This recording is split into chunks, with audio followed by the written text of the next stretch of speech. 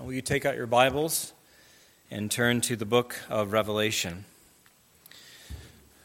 The book of Revelation will be in several places today.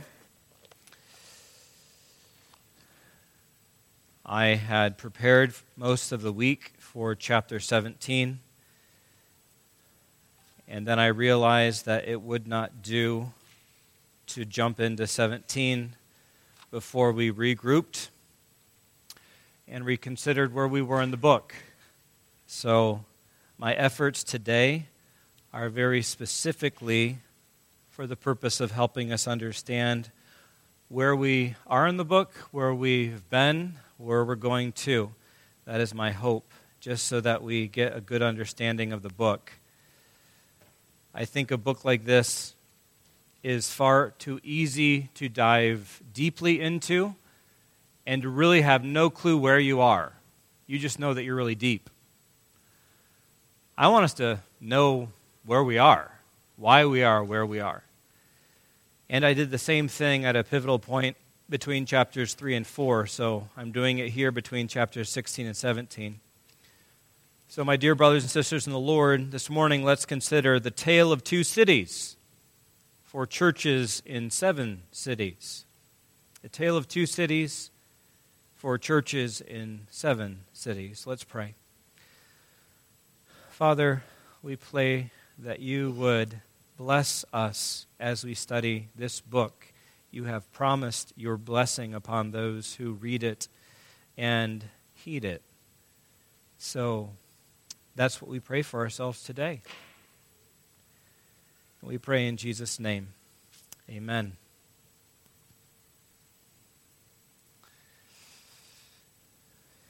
Young people, you have seen someone before hold out his hands and say, "Which one?"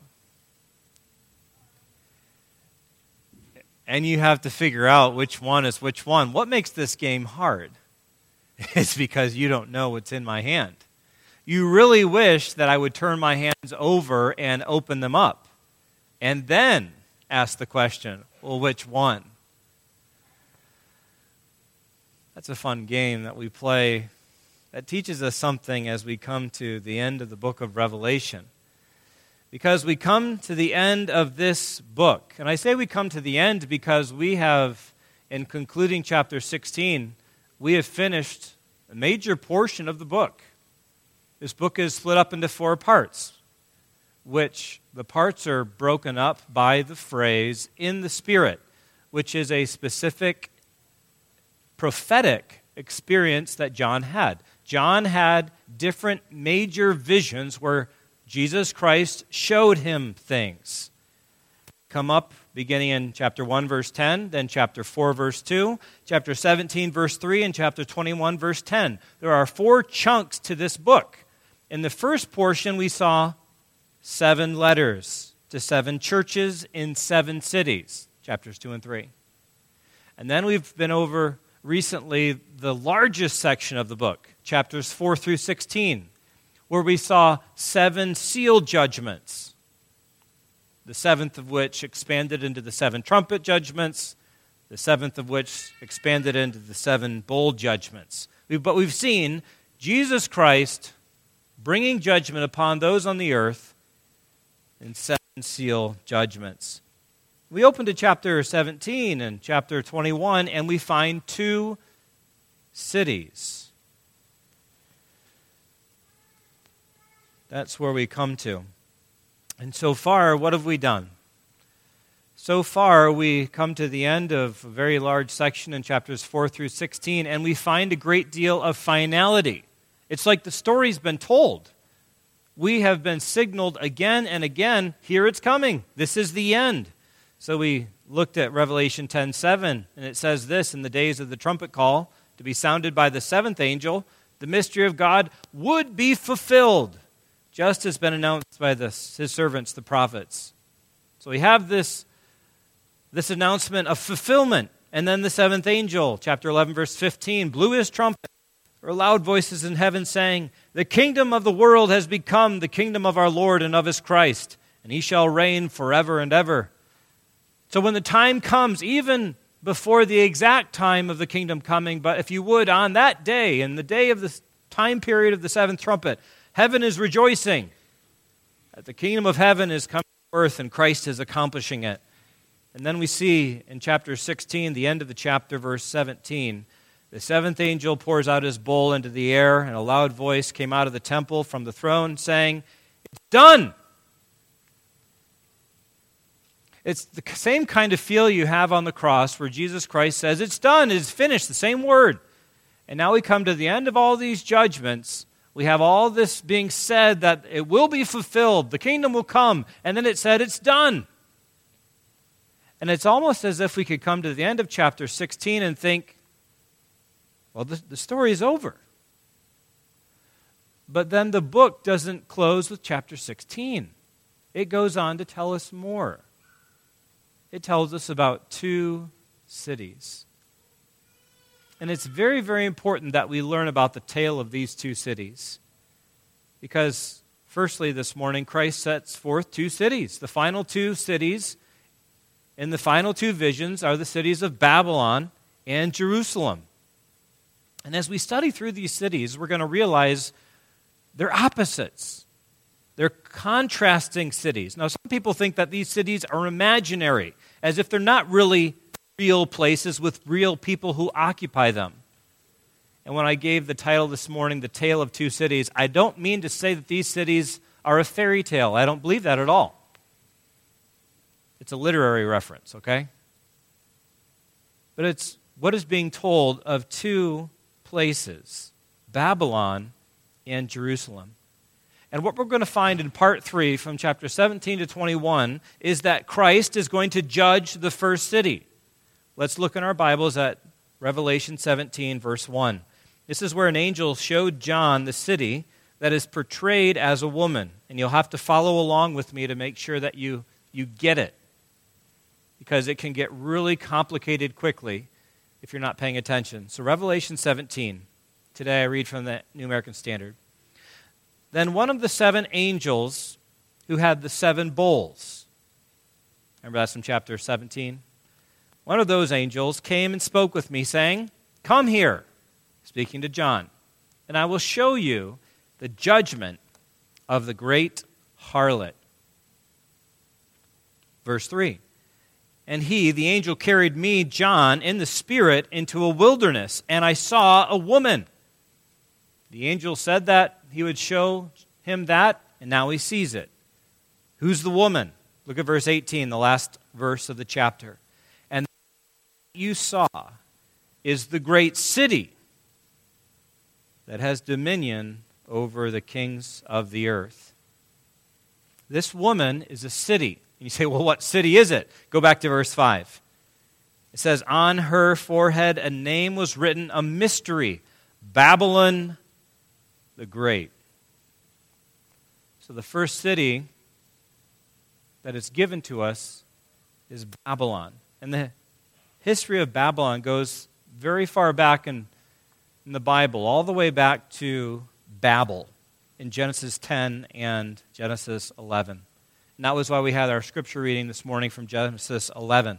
Babel was a city in the land of Shinar along the Euphrates River, and was founded by Nimrod, who was the son of Cush, who was the son of Ham, who was the son of Noah. That's what we learned in chapter 10. And what's unique about this city is that it rebelled against God. God had told Noah and his children to be fruitful and multiply and fill the earth, Genesis 9:1. Notice what happens in Genesis 11:4. This is in the story of Babel. It says, then they said, the people of Babel, come, let us build ourselves a city and a tower with its top in the heavens, and let us make a name for ourselves, lest we be dispersed over the face of the whole earth. Brothers and sisters, this is the beginning of false religion. They have a tower to another god. These people who are made in God's image to reflect His glory all over the globe are not interested in the true God. They are unfaithful to God, their Maker. And their spirit of rebellion against God, of false worship, endures through human history. Babel continues. What is strange is that the word Babel only comes up in Genesis 10 and 11. So we think, how could it be significant at all? Well, as Jared advances the slide here, you'll notice that Babel and Babylon come from the same Hebrew word. So in Genesis 11, you see reference to Babel. Daniel chapter 1, where Israel was taken captive to Babylon, it's the exact same word, spelled the exact same way. So the story of Babel continues. And when we consider the scriptures and what we know about locations in the Bible, except for the city of Jerusalem, Babylon occurs more than any other place in the Bible. And its history goes all the way back to Genesis 10. It's the place of false religion. And the book of Revelation pictures Babylon as a harlot. Chapter 17, 18, 19. And that's really a despicable image. But it's a fitting description. Look at chapter 18, all the way back to Revelation. Chapter 18, verse 5. We will be skipping around today. Revelation 18:5, of Babylon, it says, her sins have piled up as high as heaven, and God has remembered her iniquity. Babylon is wicked, portrayed as a harlot. And the book of Revelation reveals how it's going to end for the city of Babylon. I need you to follow a series of passages in the book of Revelation. All the way back in chapter 14, verse 8, it said this, an angel flies through the heavens and says, fallen, fallen is Babylon the Great. Chapter 16, verse 19, it says, God remembered Babylon the Great to make her drain the cup of the wine of the fury of his wrath. Chapter 18, verse 2, he called out with a mighty voice, fallen, fallen is Babylon the Great. She has become a dwelling place for demons. Chapter 18, verse 10, they, the kings of the earth, they stand afar off. They're watching this from a distance in fear of her torment, and they say, alas, alas, you great city, you mighty city, Babylon, for in a single hour your judgment has come. And in verse 21 of chapter 18, a mighty angel took up a stone like a great millstone and threw it into the sea, saying, so will Babylon, the great city, be thrown down with violence and will be found no more. The book of Revelation concludes with a city, Babylon. And Christ will judge the great city Babylon, who is portrayed as a woman, as a harlot. But Christ also presents another city. And Christ is going to join himself to the second city, which is the last passage, the last portion of the book of Revelation, chapter 21, 9 through the end.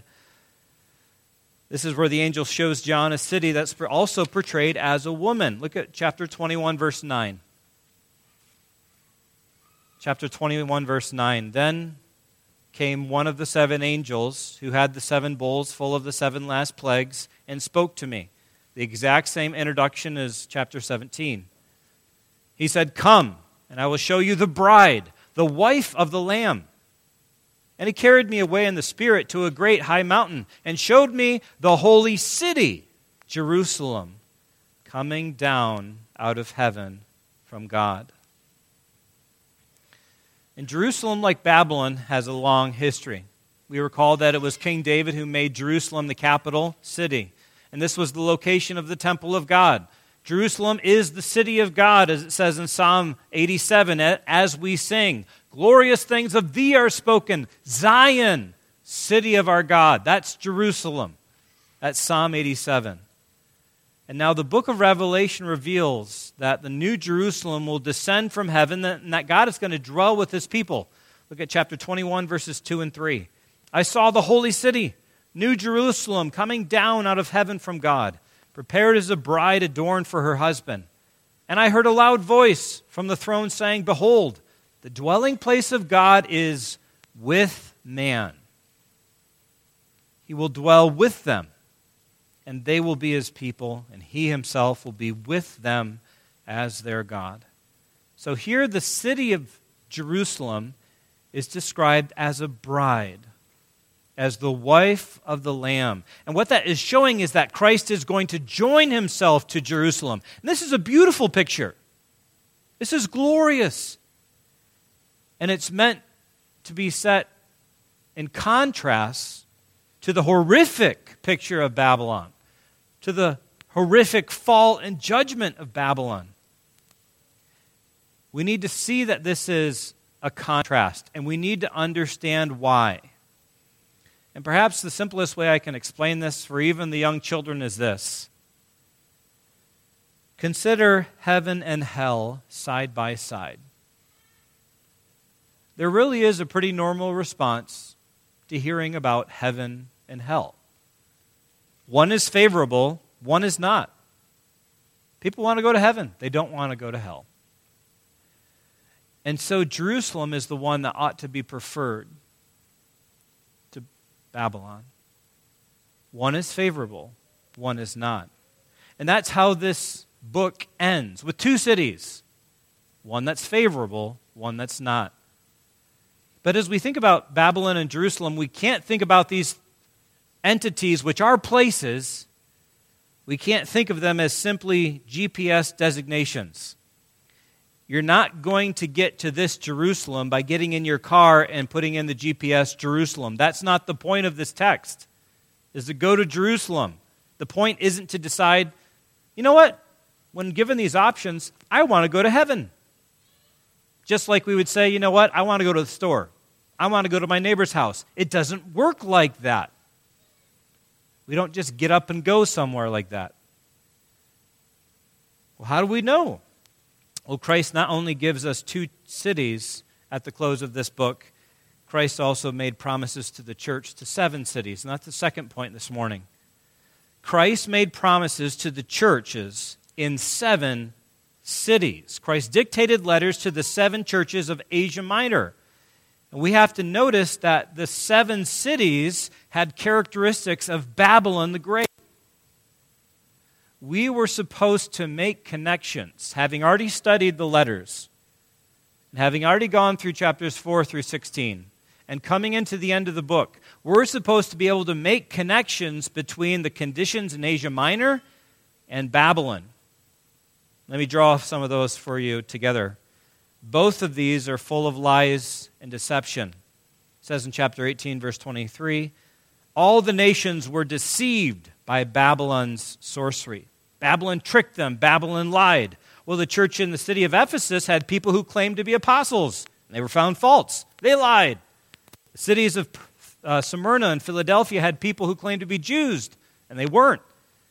Jezebel in the church of Thyatira claimed to be a prophetess. She wasn't. Lies, both in Babylon and in Asia Minor. Both were full of immorality. Chapter 18, verse 3 says, all the nations were drunk with the wine of the passion of her sexual immorality.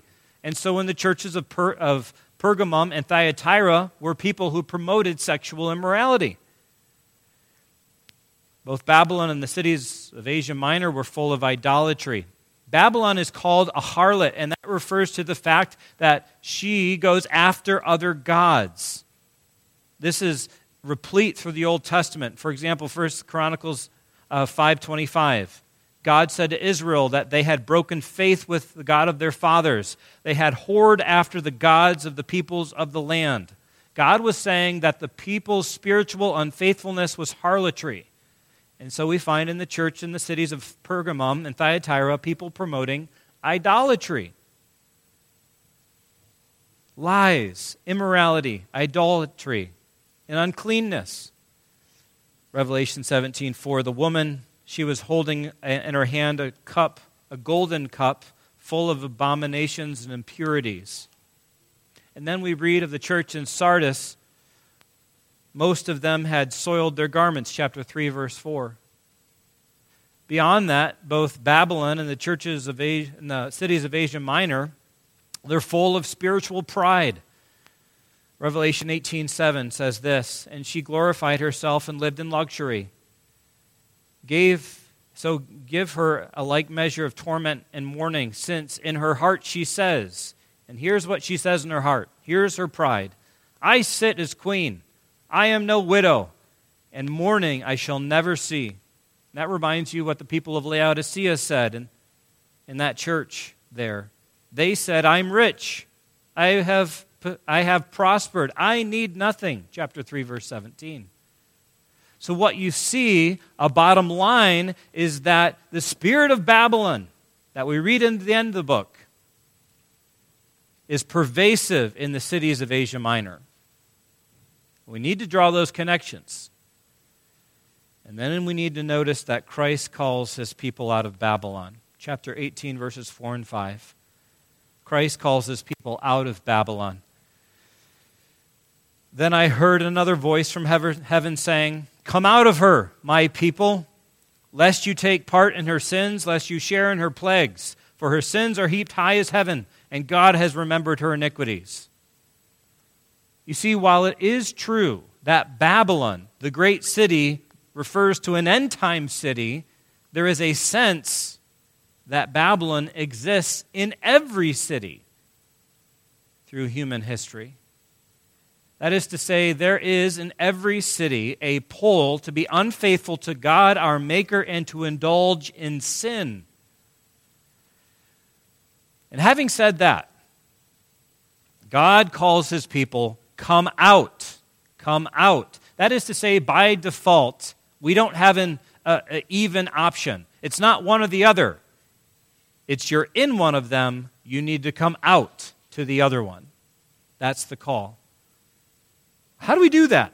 Well, you don't escape Babylon by moving to another physical location.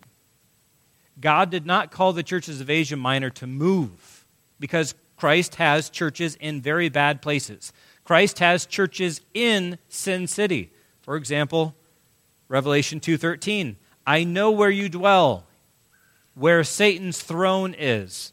Christ has churches in bad places. He's not calling those churches to go away. Instead, the point is to overcome. The point is to conquer. And that's why at the close of each one of the letters, there is a call to overcome. So Christ is going to tell his people what will happen if they do overcome. Let's go to one of these. Chapter 3, verse 12. Chapter 3, verse 12. There's one of these at the end of each one of the letters. But what you need to see is that when this promise to the overcomer is given, there's a connection to the New Jerusalem in the end. It says this, chapter 3, verse 12, the one who conquers, I will make him a pillar in the temple of my God. Never shall he go out of it, and I will write on him the name of my God and the name of the city of my God, the New Jerusalem, which comes down from my God out of heaven, and my own new name. So Christ teaches those who will occupy the New Jerusalem are those who overcome. Chapter 21, verse 7. The one who conquers will have this heritage, and in context, that heritage is the New Jerusalem. And the ones who overcome will be blessed. Chapter 22, verse 14. Blessed are those who wash their robes, so that they may have the right to the tree of life, and that they may enter the city by the gates.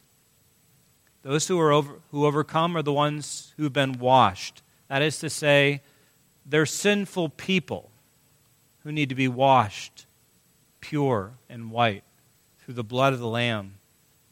They have overcome because they have heard the gospel. They have heeded Christ's call to repent. They've turned away from sin. They've turned to Christ. That's what comes up again and again and again in the letters. People who know the Lord, who are headed for the New Jerusalem, are people who repent, who don't claim to be good, but instead they claim that God is good and gracious to forgive them of all of their sin. Now, having said that, having set forth what Christ promised to the churches if they would overcome, we have to consider what happens if they don't. Because Christ talked about that too. Christ told the churches what would happen if they didn't. So look back in chapters 2 and 3. Chapter 2, verse 5. Remember from where you've fallen, repent and do the works you did at first. If not, I will come to you and remove your lampstand from its place unless you repent. Chapter 2, verse 16. Therefore repent. If not, I will come to you soon and war against them with the sword of my mouth. And to Jezebel in verses 21 through 23, he said that he gave her a chance to repent. She won't. And because of that, he is going to come against her, throw her into tribulation, strike her children dead. Chapter 3, verse 3. It says, remember, then, receive and heard, keep it and repent. If you will not wake up, I will come like a thief, and you will not know at what hour I will come against you. So what you're supposed to get is that Christ has already set up these options that are going to be displayed for us in the end of the book. Babylon and Jerusalem come in the end of the book, but he's already told them about those kinds of things in the letters. He told them what they need to do, how they need to overcome, and what will happen if they don't. He will come against them. He will judge them. What happens if people don't overcome, if they don't repent?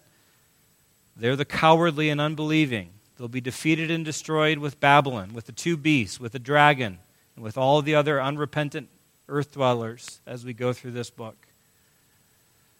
That's the big picture.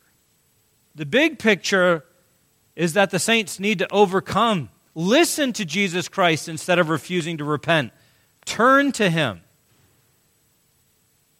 The decision for Babylon or Jerusalem is not a matter of location, where you get in your car and go. It directly relates to Jesus Christ. Those who refuse Him and stay in Babylon will suffer the judgment of Babylon. Even those in Asia Minor who are part of a church that preaches the gospel, those who won't repent, they will suffer the judgment. But those who turn to Christ, those who come out of Babylon, leaving behind their sinful ways, they will dwell in the holy city, Jerusalem. Young people, one of the hardest parts about this is you don't know what you're going to get with what hand you pick.